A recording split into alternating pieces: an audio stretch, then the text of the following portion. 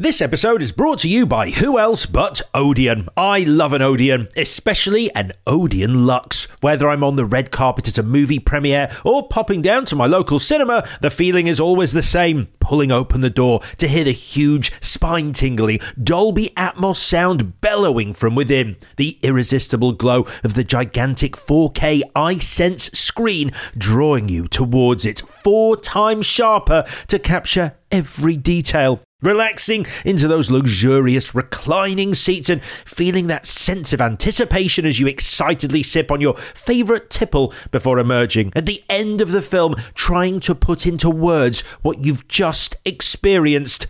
It's nothing short of magic. You can book your Odeon Luxe experience at odeon.co.uk or on the Odeon app. They say, we make movies better, and I couldn't agree more.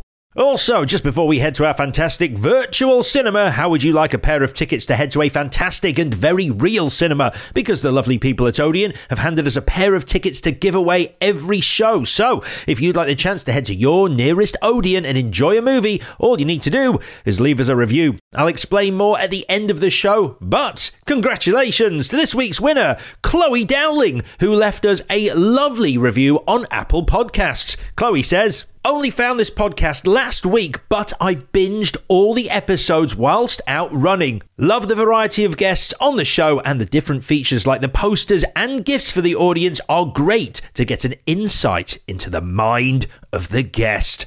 Thank you, Chloe. Drop us an email to triptomovies@gmail.com and we will send you your tickets. Finally, if you like to watch your interviews rather than listen to them, you can find the full video interviews in glorious Technicolor over on our Trip to the Movies Patreon. And if you want a little taster of what those videos are like, why not subscribe to our Trip to the Movies YouTube channel? Okay, back to this episode. If you're ready, let's do this. Hello and welcome to A Trip to the Movies, the podcast where each week a special guest takes us on an incredible journey as they curate their perfect night out at a fantastic virtual cinema. This week we are joined by a brilliant actress who has just appeared in Netflix's hugely successful Addams Family-inspired series, Wednesday. Here to tell us about that show and take us on today's Trip to the Movies, please welcome the hugely talented Johnna Dias-Watson. Hello. Hi. Thank you for that introduction. Hey, no worries. It's my pleasure. It's lovely to have you on the show. How's everything going? You well? You happy? I'm well. I'm happy. I'm cold. So drinking a lot of hot beverages constantly throughout the day. So you're in London at the moment then, because it is very cold here, right? Yeah, I'm in London. Yeah, it's a foggy, dismal, dreary day in London. But here to warm our hearts is a little bit of chat about what has become something of a phenomenon, and that is the show Wednesday. What has it been like for you seeing these incredible record-breaking statistics come in for that show? Honestly, surreal. Like, it kind of feels like I'm living someone else's life at times. At the same time, it feels like nothing's changed. It's kind of hard to explain, but like you see the numbers and the group chat goes off and I'm kind of like, what? This is insane. But then I like put my phone down and go back to my day and everything is kind of still normal. So in that sense, it's just been really weird. And just the sheer number of people who have watched it is baffling to me. It's nice though that you've got a little WhatsApp group from the castmates you stayed friends with afterwards and you're all like talking about it. Absolutely. Yeah, we do. We still chat. I feel like, since the show's come out, everyone's gotten so busy, but we check in on there, especially when something like that comes out. We're just like, oh my God, have you guys seen that we're the most watched in this amount of time? And so we do check in on that, which is really nice. Yeah. Did you have any idea when you were making it? Did it feel special on set? Was it like this could be a thing? I mean, obviously the Addams Family is like a hugely popular thing, but there was no certainties about doing a spin-off set in that universe that it was going to be as big as it was. I don't know. People ask me that, and I feel like kind of a nerd if I say yes, just because I'm like, I can't say like I was there watching it going, this is going to be huge. I'm so excited. Like I didn't really know, but at the same time, I think we all had moments of it. I think that's the best way to explain it, is like, we didn't really know. We didn't really think about it because we were just like, let's just we have to get through these days and these weeks in Romania. But then there would just be like moments. Like there was a moment that I was standing near like Christina Ricci, and someone came up and was like, "Oh, the Addams Family," and I was like, "This is weird. Like this is bizarre that this is happening." Like next to me in a shot, and I'm just like, okay. It's amazing. I mean, for stats fans, I'll just list off a couple. It's currently, and this might already be out of date, it's currently the third most watched English language series in the history of Netflix. Only Stranger Things and Dharma have been watched more. Kind of a big deal, right? Wow. Okay, I didn't know that. I didn't know that Dahmer had been watched more as well. This might be out of date, though. If you know something, I think we might know. have beat Dahmer. I could be wrong. I think we might have beat Dahmer. Something tells me we beat Dahmer, but I could maybe I'm wrong. All right, I'm gonna go with you. We're gonna call you the second most watched show. We'll just say second. Yeah, it's fine. It's fine. No one's gonna check. So obviously, I grew up with the Addams Family. Did you grow up watching those original two movies? Yeah. Oh, definitely. We loved them. I mean, I had a sister and my mom and my dad as well. We loved those movies. I think I watched them at my babysitter's house a few times. And she was kind of religious, so I felt very lucky to get to watch that. But we loved it. We loved it. We were always kooky and weird, so I feel like we related to them, you know? Because this is the thing. So you look at it on the surface, you go, "Oh my God, they're all very strange." But actually, at the heart of the Addams Family is this really, really solid family unit who love each other in all their weirdness. Yeah, and just like some real specific characters that you just wish you knew. I wish that we had Cousin It. Like, I also loved the idea of like a severed hand running around. I just thought that those things were so cool. I was like, if those really existed, that would be sick. So I feel like we loved those movies. I loved Wednesday too, growing up. So full circle. Yeah, I mean, definitely got the funniest lines in both movies, which leads me on to my big question. You don't have to pick a lane, but I would love it if you did. Addams Family or Addams Family Values, which is the better film? That's a really hard one. I might have to pick. Values is the one she goes to summer camp, right? Correct. I think I'm gonna have to say Values. Yes, I found it. Yay! I won. I feel like, and that was just awesome. That made me want to go to. I went to summer camp too, and that just made me, definitely. I think Values is so good. It's the camp stuff. The camp stuff is it just takes it to the next level. It does. So I don't want to oversimplify this, but I think I'm right in saying you auditioned via a self-tape for your role in Wednesday, and 6 weeks later you get a call going, "Yep, that's it, you're in." Is that an oversimplification, or is that kind of what happened with a few maybe little tete-a-tetes of other information here and there? That is exactly how it happened. No other, genuinely, I want to say it's 6 weeks. I think that's accurate. Is like, yep, I did the tape. It was, I think, like a 20-second long tape. It was so short. And so I just sent it and forgot about it. I remember the day I taped it was really hectic too. Like I went to this place to tape it that was supposed to have better lighting and stuff. And I spilled I was in Arizona, so my chapstick had melted in the car and I spilled it all over my shirt. And so I had this big grease stain on my shirt, so I couldn't do the tape. So I had to go home and I had to do the tape in my living room. So it was like this really hectic day as well for like this 20-second self-tape. And I did the tape, and like 6 weeks later, I was waiting to hear. I thought I was going to hear back about this other project, and I got the call, and they were like, "Hey, you booked that show, Pilgrim, but it's actually Wednesday." And I was like, "Oh, that? Really? I did?" And then I kind of had to go through it all again and like look back at like who's the director, and of course it's Tim Burton. So I was like, "Oh, okay. I don't even care about the other things. Like I'm good. I'm excited." I mean, is that normal? I know obviously we all went through COVID, and so self-tapes became a, de rigueur of how to audition these days, as opposed to doing it in person. Obviously there's, transatlantic things as well, where you're in another country. But is that a usual thing to never have to audition in person for a role, to just get cast off the back of a self-tape? No, it's not normal. It's absolutely not normal. I don't know what they were thinking, to be honest. I could have turned up and been some random, but no, I don't think it's normal at all. I do think it's happened a lot more. I know of other people who did things, but like usually there's still multiple rounds, even if you never really do it in person. But yeah, that was a freak accident probably. But no, I would say, I mean, everything else I've auditioned for, any future things, it's usually have a couple more rounds, usually have an in-person round. It was a weird thing, I think, specifically because of COVID. They were casting out of so many countries. So yeah, I think it fell into place. Pretty cool, Heather. Pretty cool to just be sitting there going, I'm sorry, I'm in? Yeah, oh, fine. Yeah, all right. Yeah. I love it. All right. It was pretty cool. You mentioned a man who I consider a legend. I grew up watching his films, Tim Burton. Obviously, he directed some of the episodes of Wednesday. Did you have the opportunity to be directed by him? Did he call action on a day that you were there? Oh yeah, definitely. He directed the first 4 episodes, so he was there, I would say, most of the time. Pretty much every day you'd go into set, he was working with you. So like my first day on set was with him. I was there on his anytime you were in on an episode he was working on, he was going to be there. He's very hands-on. So he's always there. He's always calling action. And yeah, it was crazy.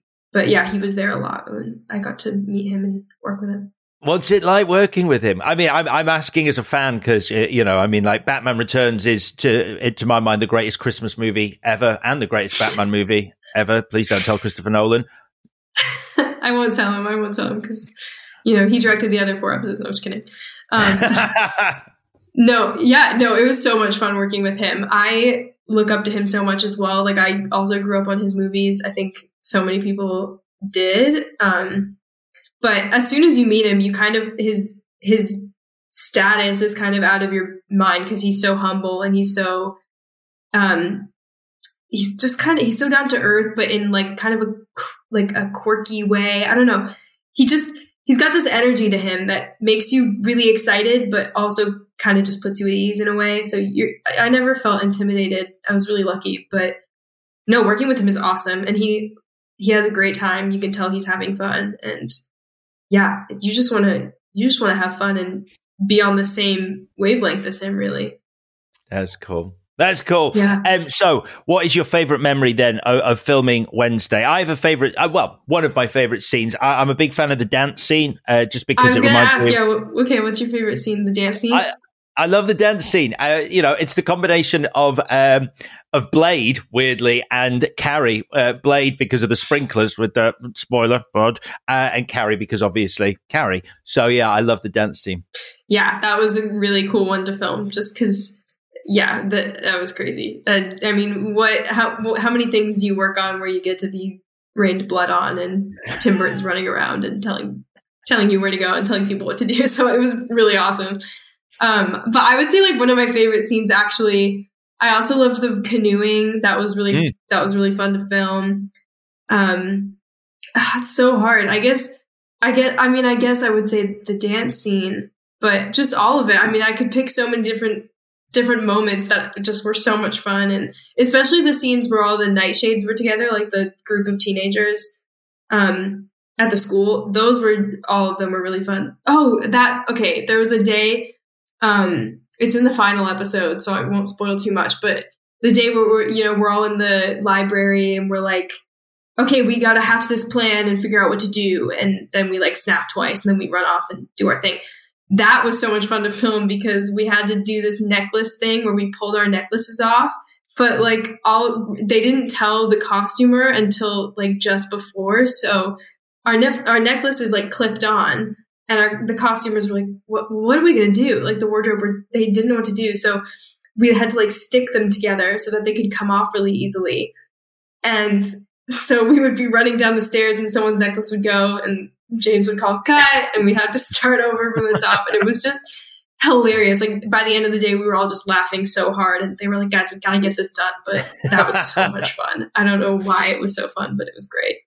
Because it's famously on a Harry Potter movies where you put a lot of people the same age, young people together on a movie set, like corpsing and just like losing it is a real problem for filmmakers because everyone just gets, once you get into that zone, it's difficult to come back from it. Yeah, and also you don't want to be the one, like, if you're really good at not laughing, which I can do, I can like buckle down. If you're really good at not laughing, you don't want to be the one missing out on the fun. So then you kind of have to like let go of that. But then it's like, should I? Whose side am I on? But yeah, no, the corpsing. I think you're right. That's just what's going to happen if you put a bunch of people together that make each other laugh really easily. Well, listen, congratulations on Wednesday. It's been a hugely enjoyable series to watch. So let's do this. Johnna, you're about to take us on your perfect night out at the cinema. You are our guide. We are your audience. Let's go on a trip to the movies. So, we push open the doors to our temple of film and find ourselves in the foyer. There's an excited buzz, as there always is in a cinema foyer. The hum of anticipation. It's your perfect cinema trip, Johnna. Who have you picked, living or dead, to go with you? I have picked to bring my designated premiere/movie date, which is my sister. I know you were all expecting some exciting celebrity, but I have to stick to my guns here. We've been in the movie so many times. She knows the rules. She knows when we can look at each other and when we can just be focused. We eat the same snacks. It's just the best. So I'm bringing my sister. You've got like a sixth sense. You can just read each other. Yeah, we do. We definitely do. What's the age difference, can I ask? Yeah, she's a year and 9 months older, so really close in age. Yeah. You could always watch the same films. There was never a thing where she's like, actually, I'm going to go to this movie, which is, R-rated, and you can't come. It's funny that you say that because there shouldn't have been that, but there absolutely was, just because if she liked something first, I couldn't like it, or I couldn't like it as much. So there were times, like, we were just talking, there were times that we'd go to, we went to the midnight premiere of some of the Twilight movies, and she was obsessed with Twilight, and I pretended not to like it for a long time because I was like, I don't care about that. But then eventually I kind of got into it. I was kind of like into the fantasy situation, and she was like, well, I liked it first, so you can't like it. And so she and her friends would go to the midnight premieres, and I would go with, and it was so annoying to her. And I'm laughing, I'm not mad. It's funny that you say that because no, she was never before me, but she very much liked things first. And right. You get, listen, I have a younger brother. It's like ownership. It's like, this is my thing. You can't like it as well because I found it. I discovered it. I have ownership. And, you were here first. So you gotta give that to the older siblings, but it's funny. All right, brilliant. You're taking your sister. Can I ask what your sister's name is when I repeat her name throughout? Yeah, her name is Brea. Brea. All right, you're taking your sister Brea with you to the cinema. Now, there's a clock on the wall of the foyer. It reads a specific time. What time of day are we going to the cinema? Okay, this is hard. I think we're going to go in the evening around 5 p.m. Because it'll be light when you go, well, besides in the winter, it'll be light when you go in, but it'll be dark when you come out, which is my favorite. I love that feeling. You go in and you're like, it's a fun thing to do during the day, and you leave and it's like you've lived a different lifetime in that span of hours. So I would say that. I mean, I love a midnight premiere. I love a daytime showing, but that is the sweet spot for me, I think. That's nice. It's funny you say that. I just as an aside, I once went to a cinema in New York, and I had that experience. I went in during the day, came out, and not only had night fallen, but about 6 feet of snow had fallen as well. And it looked like Narnia. It was like, what has happened? How long have I been in there? Yeah. And did you kind of feel like you woke up from you hibernated or something? Yeah. I love that. You like walking up to the nearest person going, what year is this? Yeah. 5 p.m.'s nice. 5 p.m.'s a good time. I imagine it's a fairly busy screening. Are you a fan of a busier screening than a quiet screening? Do you like the communal cinema experience, sharing that laughter or tears with an audience of strangers? I do. I don't like movie talkers. I get quite irritated with the people in the cinema talking a lot. So I would say if I'm going to go watch a film that I really need to focus on, I'll probably go to a less busy screen. But the point of going to the movies is you kind of need that collective experience. So I do like a bit of a busy screening. I think that's a good way to go. Yeah, and especially with big movies, event movies, movies that like people, Twilight, for example, that you just mentioned, that is something that obviously people got. Mentioned Twilight.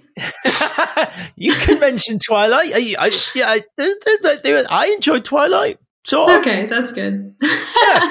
Yeah, I like it where they all fight. Those are my favorite bits. Exactly. All right, 5 p.m. We're going to the cinema at 5 p.m. So you book the tickets for us. When we get into the auditorium, where are we going to be sitting?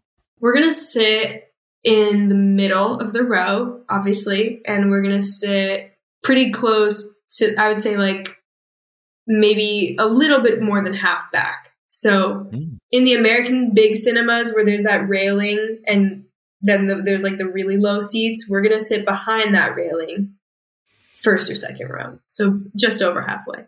So I've heard of this railing, having interviewed other American guests. So this railing sounds amazing. This sounds like these are the best seats in the house because you have an aisle in front of you. So there's a gap between the row in front of you and you, and you've just got this railing that you can put your feet upon and stuff. Yeah, you can. That's what I always do. And you don't have to feel bad about it being the back of someone's chair. So it is the best seat in the house. Now, question, to get to the bathroom, the restrooms, can you dip under that railing or climb over that railing so you're not having to ask people to get out of the way, to move along the side of the row?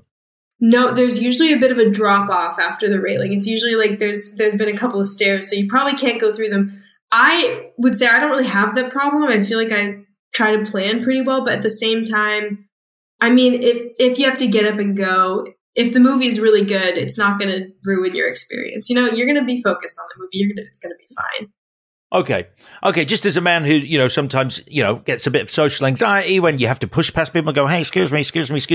Could I bring a small stepladder and get over that railing? I'm just looking ahead for when I'm in a US cinema. Yeah, a stepladder or one of those ladders that have the hooks on the back and just drape it over that would work. Great. That's good to know. That's good to know for the future. Okay, take rope ladder with me. Right, so we're sitting in the middle behind this famous US railing that I've never seen, but I've heard tales told of it. The air in the foyer is full of wonderful smells. All manner of snacks and foodstuffs are available at the various counters. What do you choose to eat? Of course, popcorn. It's a must. Definitely buying popcorn. I also sometimes will go for a sweet to accompany the popcorn. Maybe like I like if I could, I would like to have a s'mores. Usually they don't serve those. For some reason, I associate movies with s'mores. I don't know why that is.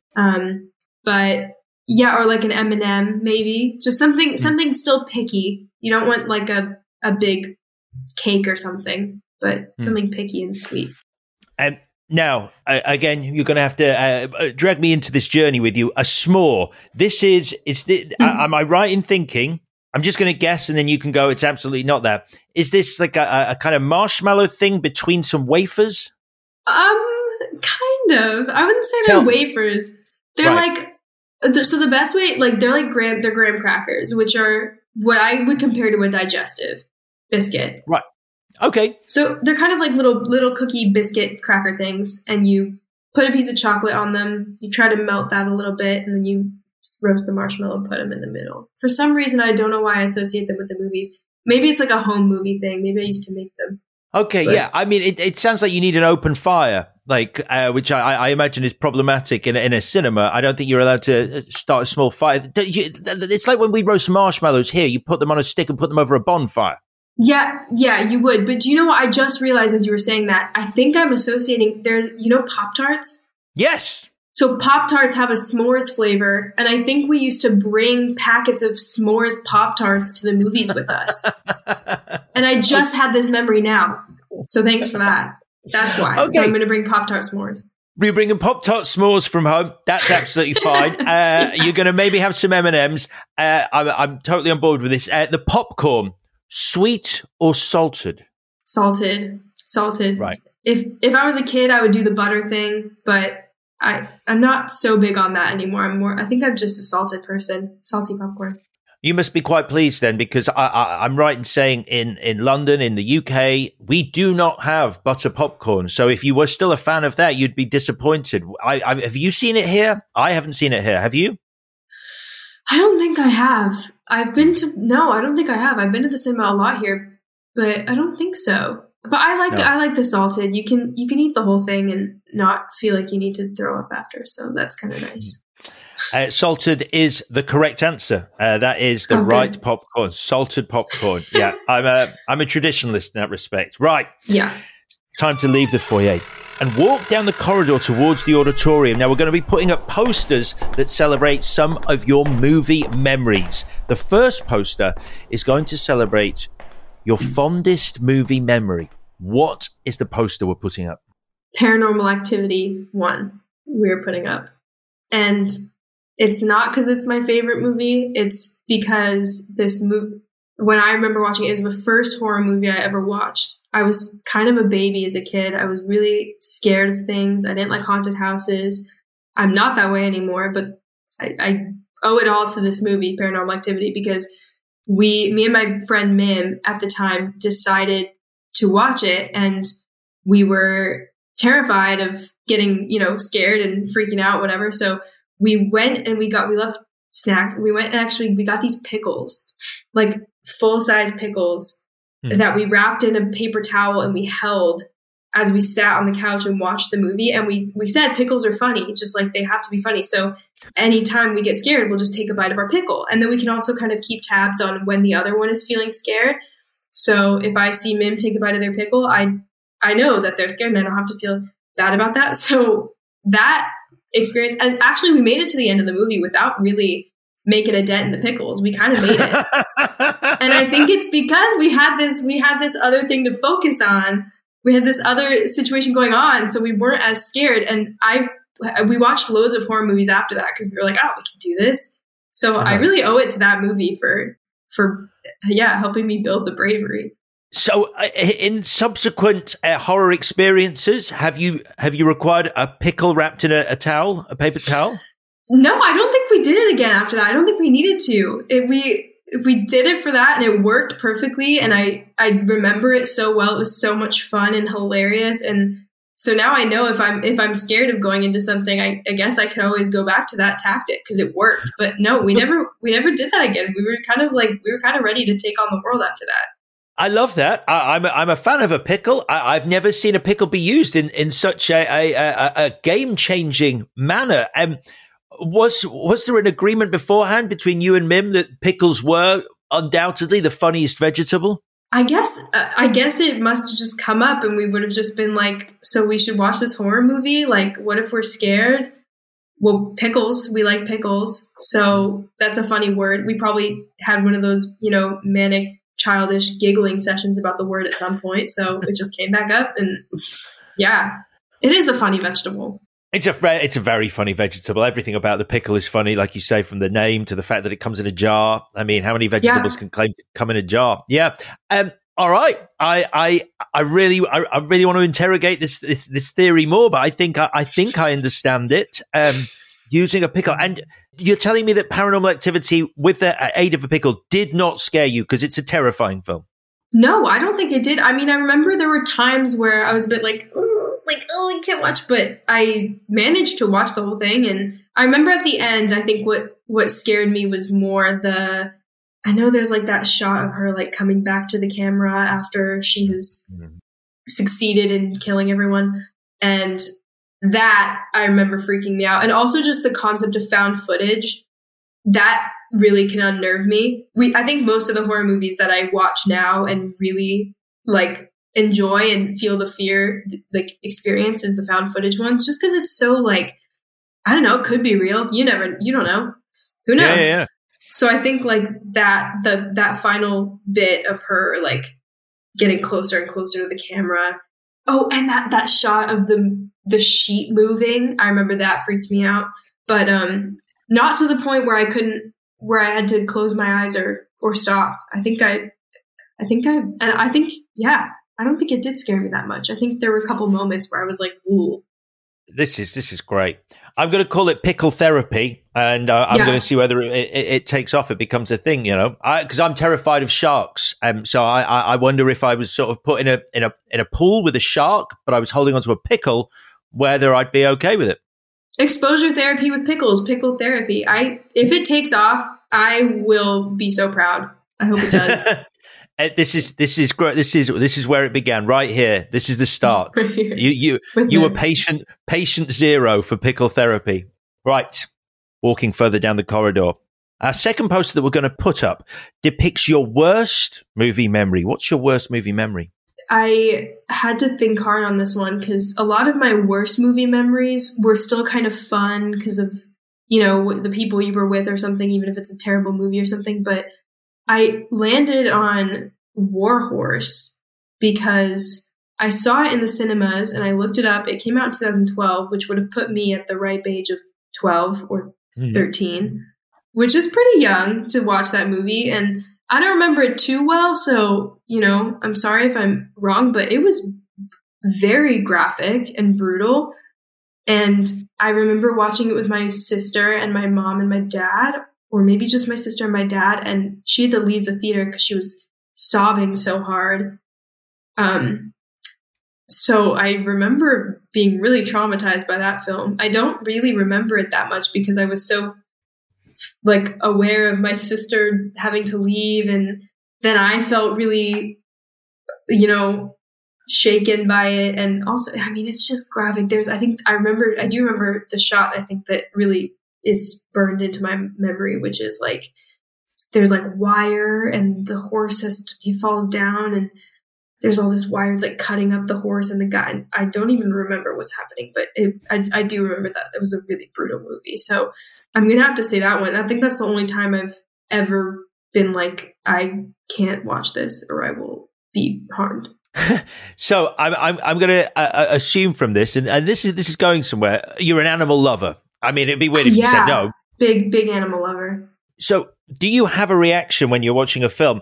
If something's happening to an animal, is it more pronounced than if it happens to a human character in the film? Because I think this is a real thing.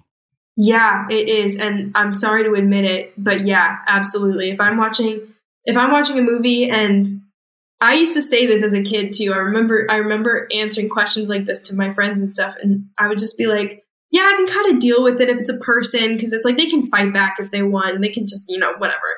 But if it's an animal, that, they didn't choose any of these circumstances. That's so unfair. And there is just something about watching a horse in a war, getting so tortured. And of course, it's horrible to watch any human in those circumstances too. But there is something really unsettling about animal cruelty. And yeah, if you watch when people are torturing cats in movies, and it just makes me it makes me ill. I hate it. I totally know where you're coming from with that. I agree with you. I think it's strange. There's a couple of movies where the filmmaker, for whatever reason, isn't tapped into just how much audiences care about the animal, so never bothers to clarify whether an animal is died or not in a scene. There was a scene in Blade Runner 2049 where there's an explosion. There's the dog, the Harrison Ford's dog, when they're attacked in the skyscraper, and there's an explosion, and Ryan Gosling and Harrison Ford get out, but Denis Villeneuve doesn't bother to tell you whether the dog survived or not. And after that, I'm like, I can't deal with this film. I needed to know. I have to know. I can't watch anymore. That is so true. I could name you 30 movies where that happens, and I'm like, I gotta know. If I meet those directors in person one day, I might have to ask. In your brain, did they survive? Because I have to know. Right, of course, you need to know, because it's an oversight. This is a good lesson for any filmmakers. There is a whole millions of audience members out there who go, if you don't tell me, I don't like your movie. I have to know, and also I have to know, and they have to survive. Those are the two rules. Yeah. Unless obviously it's something like Marley and Me, which is it's kind of intrinsic to the plot. But apart from that, right then, War Horse is going up as our second poster. Our third poster that we're putting up, it depicts the last performance or film that brought you to tears. The Woman King. Take me through this. I haven't seen it yet. It's on my list, but I haven't seen it. No. Yeah, The Woman King. I'm not a big crier. I don't cry that much. As I never really have been a big crier. Every once in a while, there's like something that I can't deal with. A lot of times it's regret. When I watch like a character experience regret, I get emotional. Or like, you know, looking at your past and being like, I mean, that's literally regret. But yeah, I watched The Woman King and oh my God, I cried. I remember I cried once, like maybe just over halfway through. And then I kept crying and I started counting and I cried 7 times during that movie. 7 times. I had stopped crying. I had gotten back to a baseline and I had started crying again. So it was just so emotional. It's just like, there's a scene, I don't want to spoil anything either because I want you to watch it and I want everyone else to watch it. But there's a scene where like Viola Davis is finding out about something and she's faced with Tuso and Beru and they have to discover this truth together. And I just, the faces and the moment that they both realize that thing, I'm just like, I can't deal with this. Like, it's so sad. And it takes like one brilliant look to just make me feel it. And I really felt it in that movie. It was so good. I've heard wonderful things about it. I'm looking forward to seeing it. Are we saying that these tears were an avalanche effect? Like once the dam had broken, then they just kept coming? Or were these 7 separate events that individually were worthy of tears on their own? No, 7 separate events. Wow. Or at least like, you know, the floodgates had been opened. So I guess there is, but they had stopped and come back. So it's not like, it wasn't like a continuous cry, but like the first one was more of a like, oh, there it is. And then like the tears, like the single tear rolled down the cheek. And then like the next one would have been like, oh, that's even worse. And then it was like, and then, you know, this character, something happens to them and you're like, no. And then it's like 7 different times. I had to revisit that pain. It was just, yeah. I mean, I think the first one's the hardest, but after that there were 7.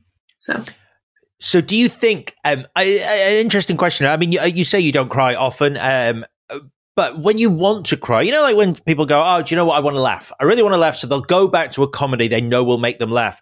Do you think you'll revisit or do you already revisit films that you know will make you cry when you actually go, I want to cry right now. I want to feel that emotion? Yeah, actually, I think there's a couple of films I can rely on to make me cry.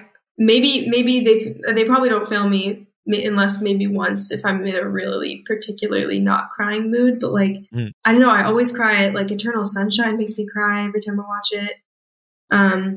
Yeah, Woman King I'm sure would make me cry if I watched it again. But yeah, I definitely do have those moods where I'm like, okay, I need to let out some of this. I'm going to watch something that I know is going to hit me. It's like, I mean, it's like therapy. So it does. I love that. I love that feeling of like, you know, this movie's going to make you cry, but you can't go into it expecting too much just because then you probably will cry because now you're expecting it too much. Yeah. But yeah, I do that.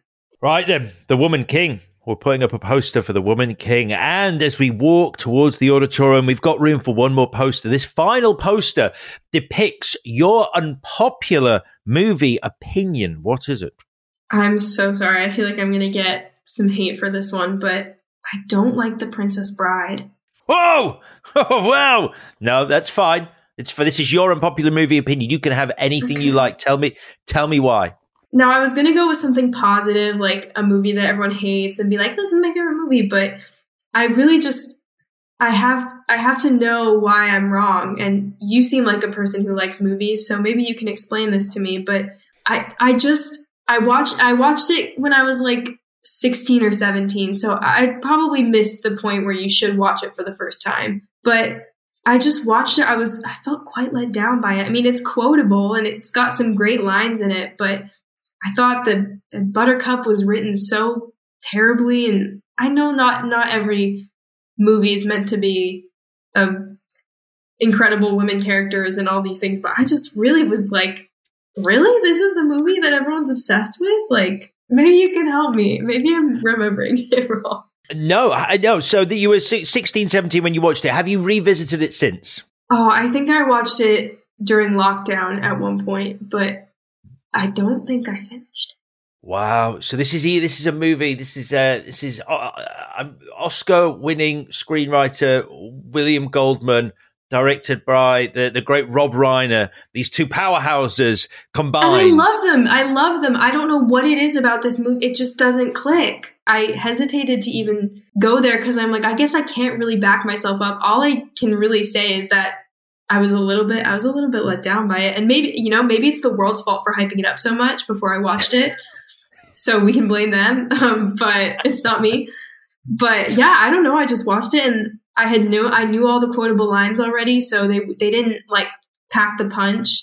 And so I was kind of like, yeah, this is good, but I think that's absolutely fine. You can think The Princess Bride is not that good. It's one of those movies. But I think you hit the nail on the head. It's hype. Like when you come to something, if you'd already been told, if like everyone you knew had gone, oh my God, you got to see this. And they all saw it when they were like 12, 13, 14, and it had become part of their like their cultural reference points, then yeah, you're never going to love it as much. Yeah. And there are some killer parts of it that are really entertaining, but I unfortunately had been exposed to them before I even watched it. So I just didn't vibe with it as much as I wish I had. Sorry, everyone. Don't. You've got nothing to apologize for. As I put up a poster for The Princess Bride as our final poster. We're here then. We're at the auditorium. Now, there is a queue of people hoping to join yourself and Brea in the cinema. Do you want to let them in, or do you want it just the two of you? Do you want the communal atmosphere, the spirit of like crowd enjoyment, or do you just want you and your sister in there? Nah, get them in. I picked, I picked the peak time for movie watching. It would be rude to let them out. They all want to watch a movie. Well, the crowd go wild. They're pouring into the auditorium now. The first thing we're going to play on the screen is a trailer for the film that you're most looking forward to. What trailer are we playing? Okay, so I've picked this movie that's coming out this year called Cocaine Bear. Have you heard about it? Yeah.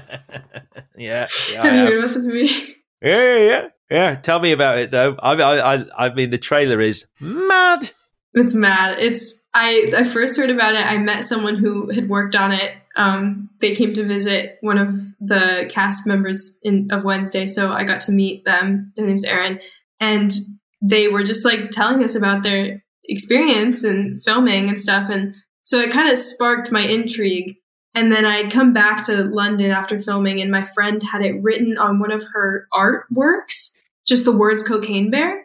And I was like, wait, how do you know about this movie? And she was like, oh, I literally saw like a tweet about it, and I just thought it was the funniest combination of two words. Like, I just think it's such a funny title.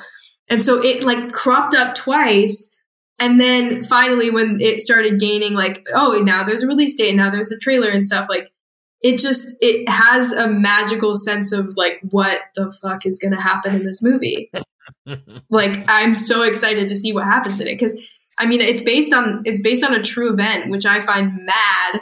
Yeah. And the true event is quite sad. So I don't like to think about it for too long, but at the same time, it's like that happened. So the fact that we can make this thing out of it, and I don't know if it's even going to be funny or scary or sad or what, but I'm like so excited to experience all of those emotions. And it's directed by Elizabeth Banks. I don't know if it's her first movie, but I'm excited for that. I mean, what a crazy project.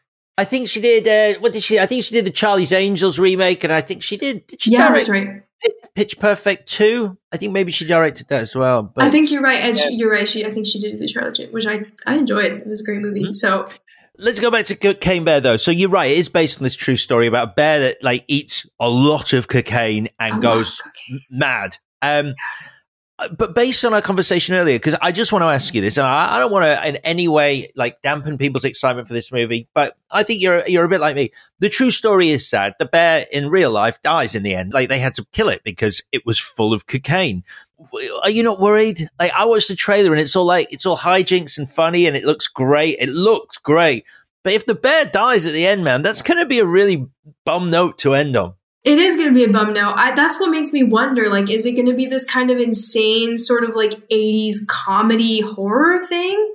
And like, is that going to actually make a really great film? You know? And I don't know. It is a hard one, because I see what you mean. And I do have trouble sometimes, you know, separating the life from the art, but at the same time, I mean, it's such a funny concept. I hope it's an incredibly entertaining and great movie, but then maybe the bear doesn't die. Maybe they're reimagining a lot of it. I don't think any of the movie's plot actually happens, so maybe the bear lives.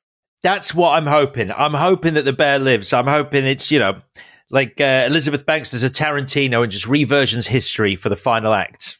Exactly. That's what I'm expecting, so don't let us down. All right, the trailer for Cocaine Bear. And I think your friend's absolutely right. For some reason, Cocaine and Bear just have always belonged together, and we just never knew. I know. Right, your favorite shot or sequence from a movie is what we're playing next. What are we playing? Okay, we're playing the sword fight wedding from Pirates of the Caribbean 3. Oh, okay.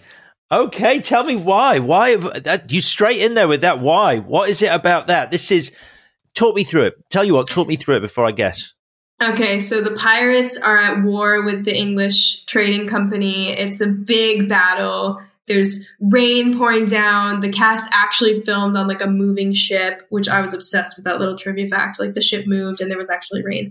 And anyway, there's this massive battle going on, and Will and Elizabeth have been trying to get married since the freaking end of movie 1. So they're like, okay, finally, we're in this battle. One of us might die. They kind of think that someone's going to die. So they're like, let's just get married here and now. And they like ask Barbossa to marry them. And he's like, dude, we're in the middle of this fight. I don't have time for this. And I'm paraphrasing. I could give you the direct lines because I love this shot and sequence so much, but I won't. But Barbossa's like, dude, I'm busy. Like, we're doing something here. And then basically Will Turner's like, no, now. And he's like, all right, fine. And then he marries them while everyone's sword fighting on this massive ship in this fight. And it's broken up by like, they're doing their vows, but it's broken up by like a clash and then like a big spin, and they got to behead someone over here. And I just love it. I mean, if I ever have to get married, that sounded sad. If I ever get married, I hope it's as epic as that, because it is just like the pinnacle of romance. I love it. It's so good. Do you love the Pirates movies, or is it just that particular sequence within the Pirates movies that you love? Oh, I love the Pirates movies. I had to really restrict myself in my answers here because it could have been anything. It could have been any answer. It could have been Pirates. But no, I love those movies. And that's just my favorite. I mean, I would say that probably the first movie's my favorite of them, but the third movie just has that, like, that, I mean, that, I've never seen that replicated, too. I've never seen that done again, and I've definitely never seen anything like it done better, so it's just an incredible, it's so good. Correct me if I'm wrong. So it's been a long time since I watched At World's End, isn't it? That's the third one. Mm-hmm. So is this marriage happens during the whirlpool sequence where there's all the ships are spiraling around in this whirlpool? There's Davy Jones is there, and then the East India Trading Company are there, and it's all these different ships. Mm-hmm. Yeah, that's the sequence, right? That's the sequence. And it's broken up by, there's lots of different things happening, but there's like it goes to the other ship and they're kind of like, ooh, let's fire the cannons and sipping their tea and whatever. And then it goes back to like the craziness in the maelstrom, and it's just so good. But the wedding specifically, those shots and the score as well at that moment is like swelling. And when they finally kiss, they're like kissing and there's like all these people like falling and dying around them. There's like people with like shark fins on their heads, like flying into the ocean, and they're just like kissing, and I love it. It's so good. I remember feeling quite sad at the end of At World's End, though, because he then Will has to take control of Davy Jones's ship. He replaces him on the Flying Dutchman, and then he only gets to come and see, I forget Keira Knightley's character's name, but Elizabeth. He only gets to see her like once every so often. Like he only gets to come to land. It's quite a sad ending.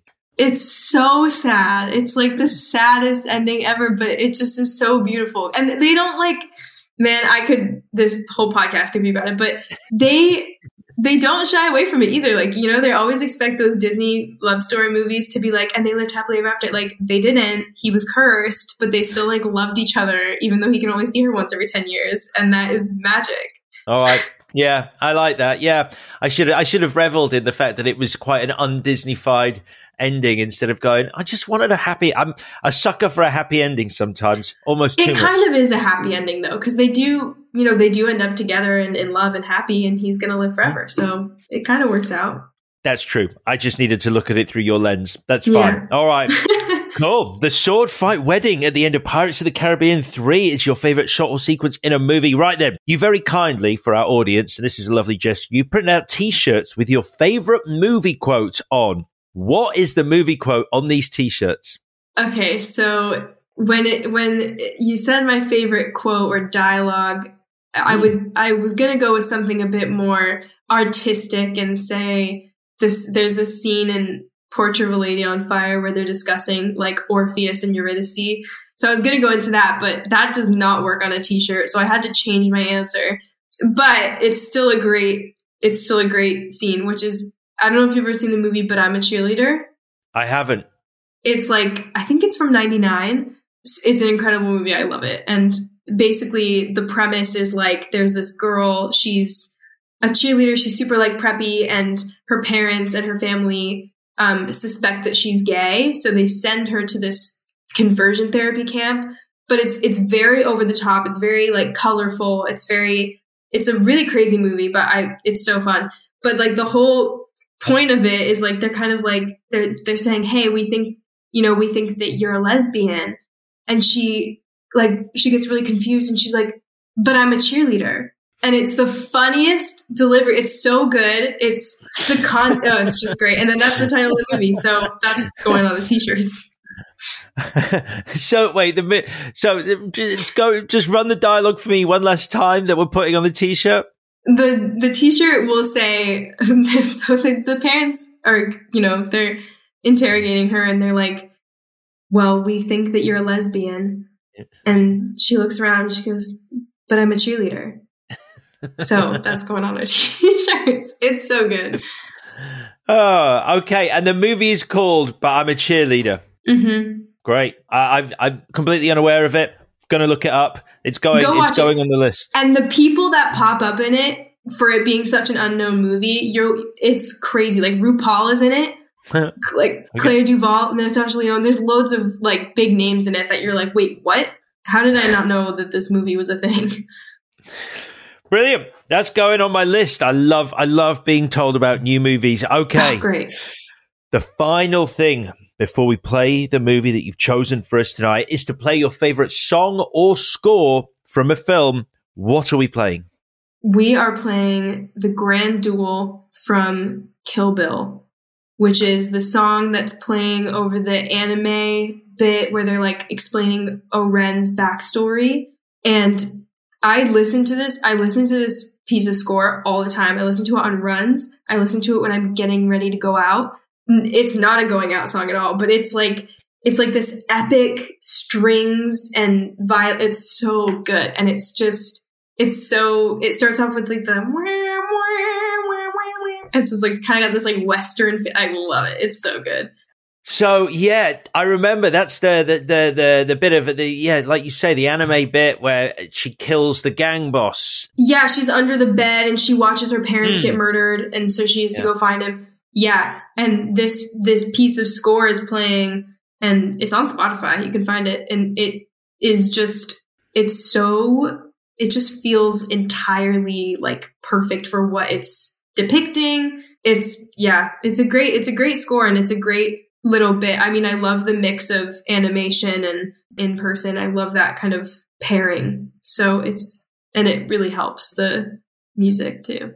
And you say this is a song you can listen to going out. This is a song you can listen to winding down at the end of the day. This is a multi-purpose song. It's a multi-purpose song. I don't know why. I went through like a little Kill Bill obsession when I was in high school, but for some reason, this song really sticks out. I listen to it like sometimes if I don't want to get up in the morning, I'm like, put on the Grand Duel, and then I'm like, I feel like I'm going to go, I don't know, fight a million evil people, I feel like I'm going to go have a duel. So I love it. It's inspiring too. It kind of makes you want to like do something crazy and creative. The Grand Duel from Kill Bill is what we're playing, and we've arrived now at this moment. The moment where you announce to our packed auditorium and Brea the film that you have picked for us to watch tonight out of all others. What film are we playing this evening.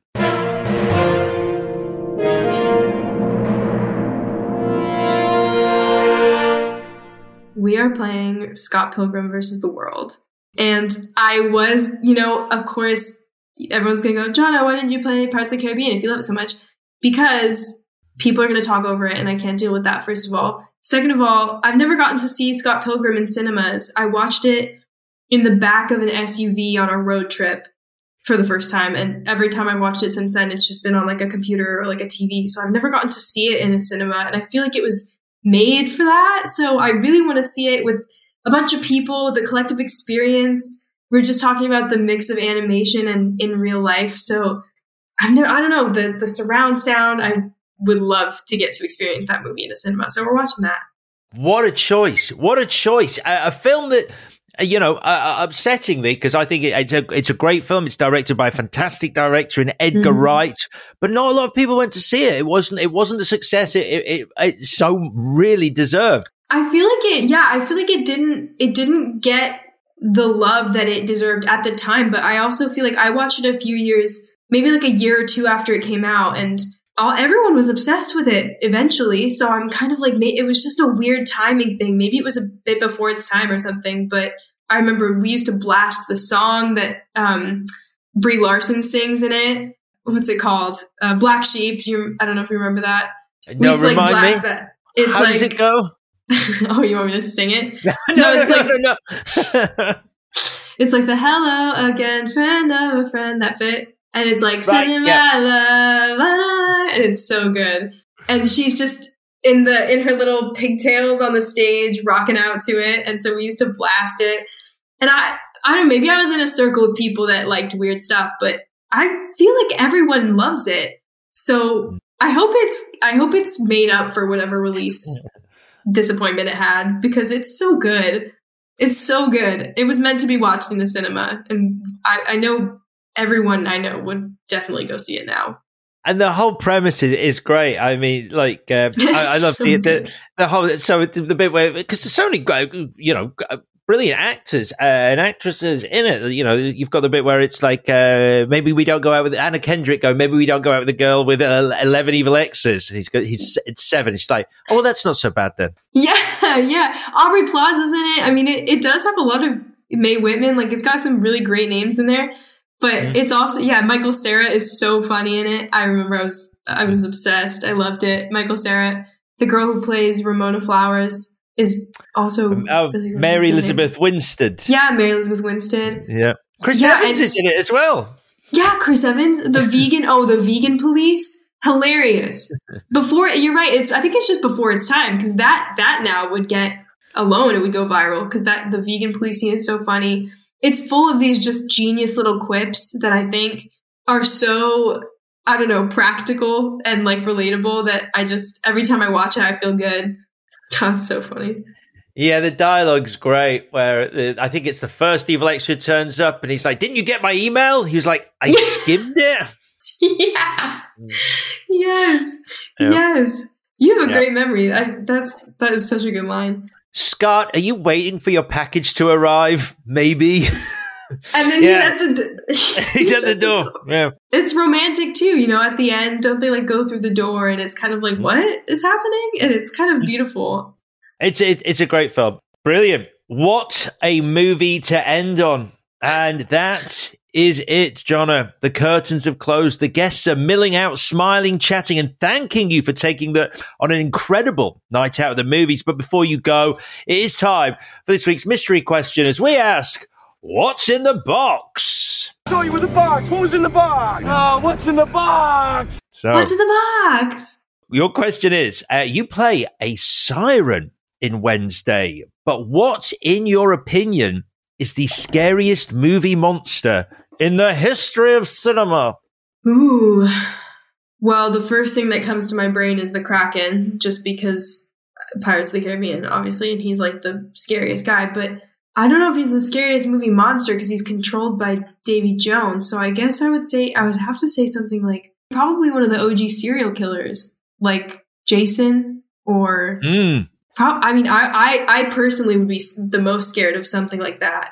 I have this horrible complex where I'm like, well, if I met the Kraken or like a great white shark or the shark from Jaws, like they'd probably like me. We'd probably be friends. So that is quite a strange complex.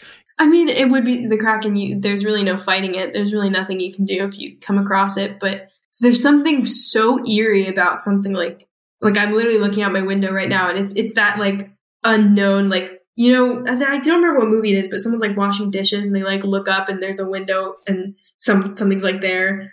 And like at Mim's house, they had a window right above their sink. So we used to always just open the window. So I think it's like the masked human. I mean, humans are so scary though, you know? Mm. Okay, so we could have Michael Myers, we could have Jason Voorhees, just pretty much any masked killer. Yeah, I guess I would have to go. I know that's a boring answer, but I think that that's the scariest kind of monster. The monster that is man. Yep. I'm happy. I'm happy with that. We'll put a masked killer in. Johnna, that is it. Your taxi has arrived to ferry you back to reality. But before you leave, let's recap your perfect night out at the cinema. You are going with Brea, your sister, at 5 p.m. You're sitting in the middle behind this famous rail. Then you are going to be ordering some s'mores, M&Ms, or alternatively, some s'more flavored Pop-Tarts along with some salted popcorn. You are going to be putting up posters for Paranormal Activity, Warhorse, The Woman King and the Princess Bride. We're watching the trailer for Cocaine Bear, followed by the sword-fighting wedding at the end of Pirates of the Caribbean 3. We're printing t-shirts with your favorite quote on, which is, well, we thought that you're a lesbian, but I'm a cheerleader. We're listening to The Good Jewel from Kill Bill before we watch Scott Pilgrim versus the World. Johnna, thank you for taking us on a trip to the movies. Have you had a good time? I've had the best time. That's like my ideal evening right there. Thank you for coming and have a lovely rest of your evening. Thank you so much for having me. And as Johnna's cab carries her away from our virtual cinema off into the distance, it's your chance to win a pair of tickets for a night out at a very real Odeon cinema. As I said at the start, the lovely people at Odeon have given us a pair of tickets to give away every week, and if you would like the chance of getting these tickets, all you have to do is leave us a review of the show or a comment on our socials. You can leave a review on whichever podcast platform you use, be it Apple Podcasts or other, or you can get in touch on our socials, Twitter, Instagram, and TikTok, where we are at Trip to Movies Pod. The competition is only open to UK residents and the tickets exclude Odeon Leicester Square and Odeon Lux. And just before I say my final farewell for this episode, don't forget, you can find the full ad-free video interview for today's Johnna Dias-Watson episode and indeed every single guest on our Trip to the Movies Patreon, as well as early access to the podcast too. And if you'd like to get a taste of those video interviews, do subscribe to our Trip to the Movies YouTube channel. And that really is it. I'll be back next week when another guest takes us on a trip to the movies. Bye-bye.